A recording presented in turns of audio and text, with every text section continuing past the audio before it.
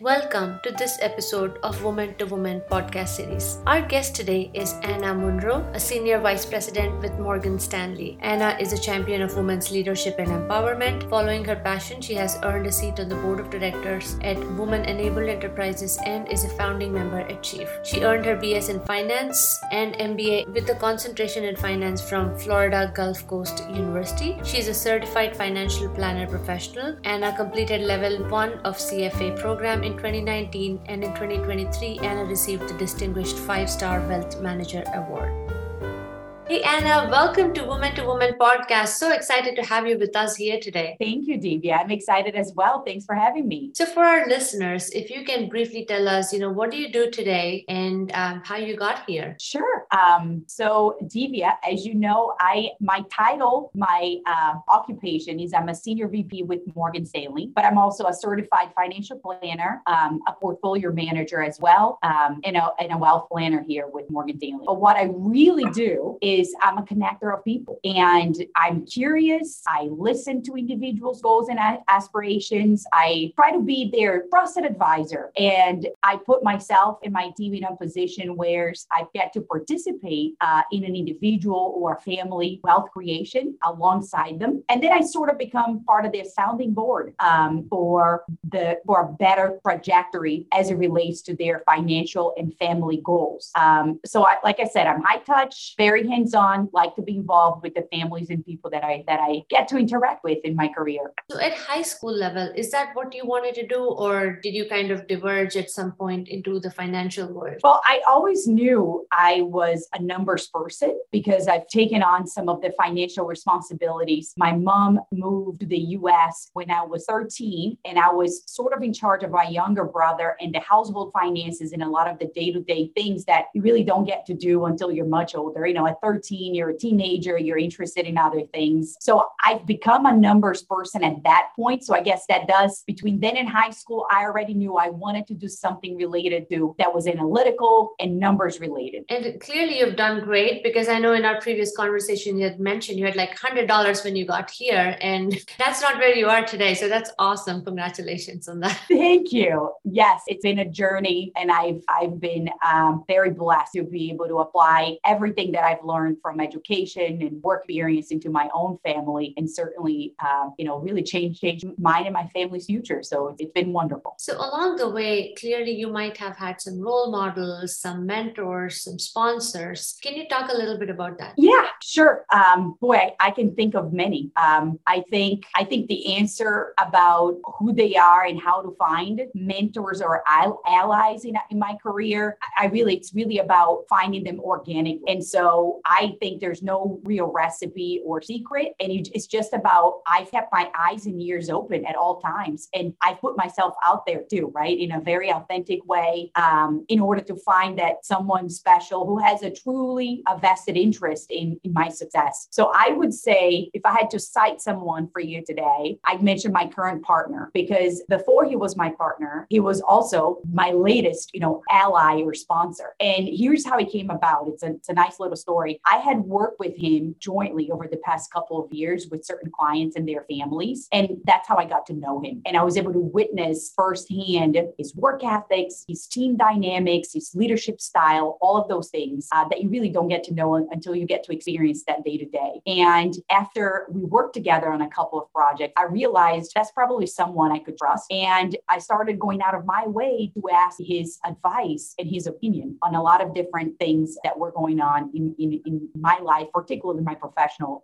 life. And so doing that, I gained validation that what I was doing was in his opinion, the right direction. But oftentimes I also gained his perspective as well to consider. And over time, I increased our communication intentionally and our interactions intentionally as well. And here's why I stress, right, that to find the right ally or the right sponsor, you really want that relationship to develop organically. And you do need to be vulnerable in order to really cultivate the right relationship. So not that long ago, I had a very difficult, I don't know if I told you, Divya, but I had a very difficult work-related situation that I had to deal with. And it was the type of situation where I couldn't foresee or I couldn't control. It's out of my control. It was incredibly uncomfortable and difficult. And instead of keeping it all in, I decided to be vulnerable and seek his support and help. And I've also discussed the situation with my husband and my executive coach at the time.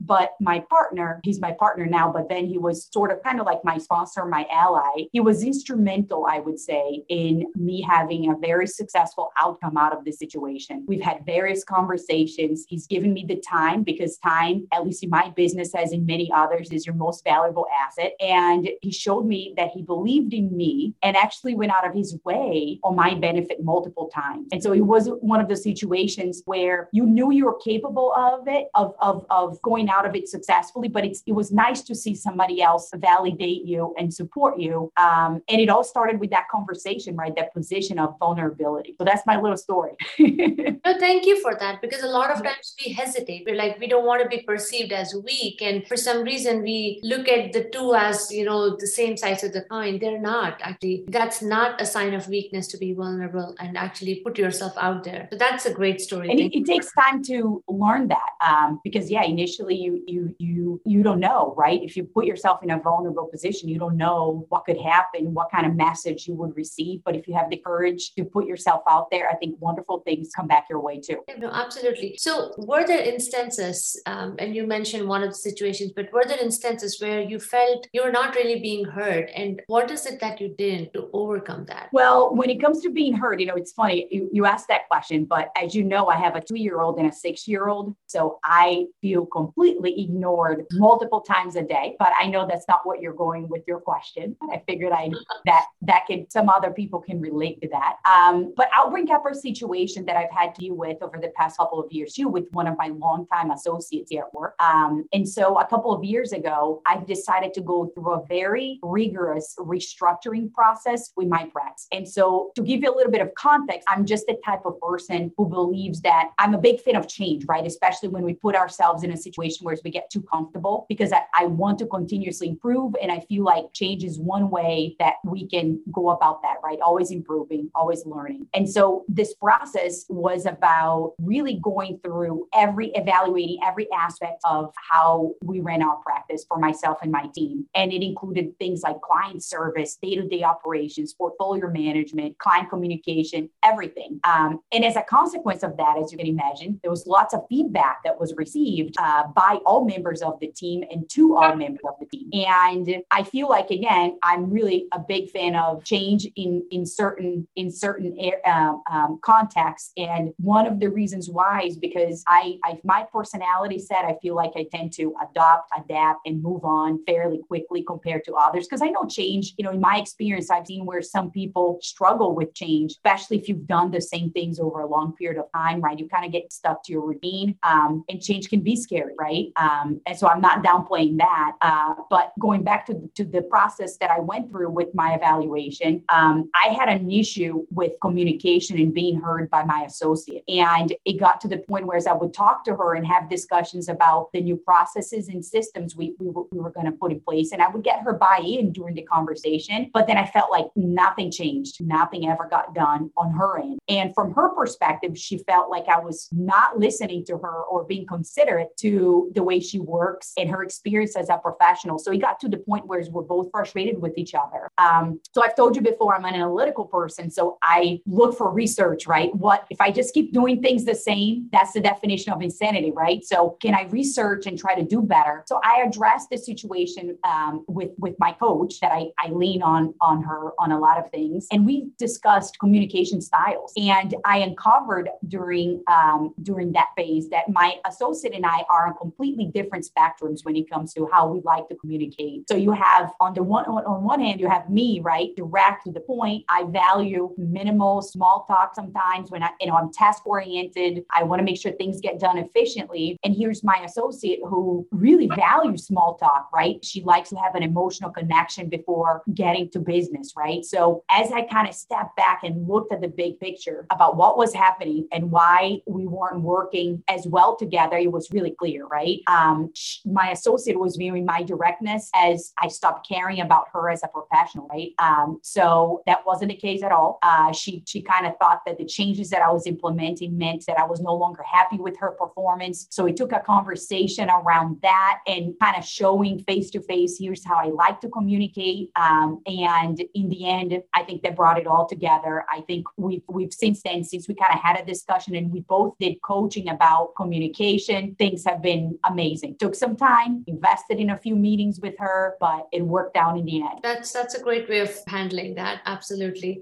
We as women kind of sometimes, get into certain mindsets, certain paths, certain type of behaviors that don't serve us very well in the long term and sometimes even in the short term. So have you, in your experience, ever seen such qualities? What are those qualities that we should stay away from? And what are some of those things that we should work towards to gain more from everything we are venturing? Yeah, so that's a lot with that question. So I think the first thing that comes to mind as far as gaining more space, more voice, right, and more, just growing professionally, I think the first thing that comes to my mind is being assertive. I think that's a quality that I would mention. I was just at a group coaching session where one of the executive women there discussed a problem that she had at work she was being interrupted a lot during her executive meetings. And she felt like she was really being dismissed. And on another side of this spectrum, I've also heard on that same call, somebody else saying that they were being criticized for being too aggressive, too intense, or too loud when really they were just being assertive, right? That, you could probably for a little bit of bias in there, but it's a fine line, I think. But at the end of the day, assertive is what I strive to be, is what I would advise women to strive to be, where, you're taking a position, you should know, right, that you belong on that seat, on that table, and that's that. And I think that's one of those that I always try to have a voice, right? Be assertive in whatever environment that I'm in. So that's one quality, or one area that I would say. Another one is related to resilience. And I think, in my opinion, what resilience means is turning a crisis into an opportunity. And let's face it, as women, you're the same way as I am. We're pulled in all sorts of different directions. But there's one thing that we can control amidst all of the chaos is our behavior and our reaction to things. And that's one that I have to tell myself, like I should be looking in the mirror right now, even though I'm looking at you, because, we can all improve when it comes to that, right? Our behavior and our reactions, a constant battle. But in all of my experience that I've spoken to clients, folks in my community, my network, whether it's digital or in person, not once I've heard a story where, a woman's career, the achievements were handed to them, right? You've endured, it's usually like this. You've endured multiple obstacles, you've shown resilience, and then you ended up enjoying much more success in the end. And so if we can have that combination of resilience and authenticity, I think we can climb mountains, professionally speaking, and personally speaking too. So that was two. You've asked for three. So I will talk a little bit more about something that I'm actually currently working on myself as well. And it's about flexibility. Flexibility with ourselves, right? Internally.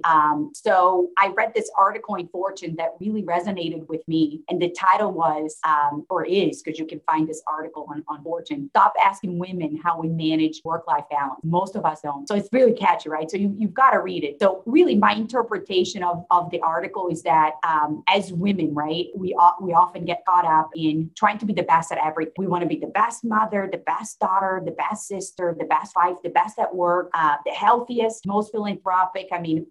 All of the above. And we end up getting to the point where we're stressed or even ill sometimes. And I think we need to be more gracious, right? And flexible with ourselves. And, I'm the type of person too. I want to be all of the above. But in the article, I'm going to quote this because I'm looking at it in front of me. The author in this article says, personally, I'm embracing the imbalance and friction. Our whole idea of balance is unrealistic and no individual day or moment will ever truly be balanced. Some days I'll lean too heavily into work. Other days I'll focus on my kid. And that right there, just say it. Flexibility here. We can't do all those things and be all of the above all at once. It's all about a trade-off, right? The trade-off, whatever that means to make ourselves feel happy, right? The lesson is some areas we're just going to be good enough. And that's just the best that we can do for now. So well said. And I will definitely check out that article. That sounds like a really good read. Yes. Definitely going to go read it next. So on a lighter note, you enjoy cooking. Talk to us a little bit about that. I do. Cooking for me is really therapy, is how I see it. It's, I don't know, there's something about cooking being something that I have maybe full control over, right? What ingredients I put in, I choose the dishes. And then when I'm juggling everything that I am day in and day out, work, family, 2 young boys, right? This is something that I can just decompress. And I'm also a foodie. So I love what I can make and challenge myself, right? To be creative too, because I open the pantry, I open the fridge. I don't have time to go grocery shopping and look at all the aisles and take my time and look at all the ingredients. So oftentimes there is a level of creativity that I get to express through cooking because I'm trying to figure out what can I put together to make a delicious meal, because I get grumpy if I don't have a nice dinner at the end of the day. I have finished day with a nice dinner. So I'm always thoughtful about that. But I always challenge myself too to make something wonderful out of what I already have on hand. So I don't know. It's just something that for me, it works whenever I'm stressed or worried. Cooking always uplifts me in many ways, right? That's great. You're playing Iron Chef every day at home with your Well, let's probably not quite. But I'm trying. Some days, it's just decent meals, but some days I impress myself with how well I got to put things together to make something. Bonus if my husband likes it, my kids like it, and I like it, because we typically don't like all, the same thing all at once. That's right. So Anna, are there certain skills that you would recommend young women to acquire that will really make them successful, no matter what profession they choose, what kind of career they go for? Yeah. So we do have, it's funny you asked that, because we do have interns often during the summers here in the office. So I get to interact with a lot of young women starting their careers. Now they're looking for a career in finance, but nonetheless, I think my best advice is to be comfortable in public. I think we have to put ourselves out there in a lot of different roles, particularly, in the role that I'm in, right, in wealth management. And it really helps if you can be flexible enough to relate to crowds of different backgrounds. But it starts with, I wouldn't necessarily say public speaking, but just being comfortable being in various crowds, right, and talking to people, because you don't necessarily have to do a whole lot of public speaking in front of 300 people if you don't want to, but you want to. That's a skill that you want to walk in a room and talk to a person and somehow make them feel like you're truly interested and have a vested interest in what their story, their background, what they have to say. And I have a friend who does that beautifully. She has a personality that you walk into a room and she says something to you and you feel like there's no one else. Like you are all that matters to her. And so I always strive to be that. And that's the advice that I give to young women as well. Try to be comfortable putting yourself out there. Because a lot of times when we're starting out, I feel like women think, hey, I don't belong here, or maybe I'm not good enough, or, what if I say something that I don't, they ask me a question I don't know the answer to.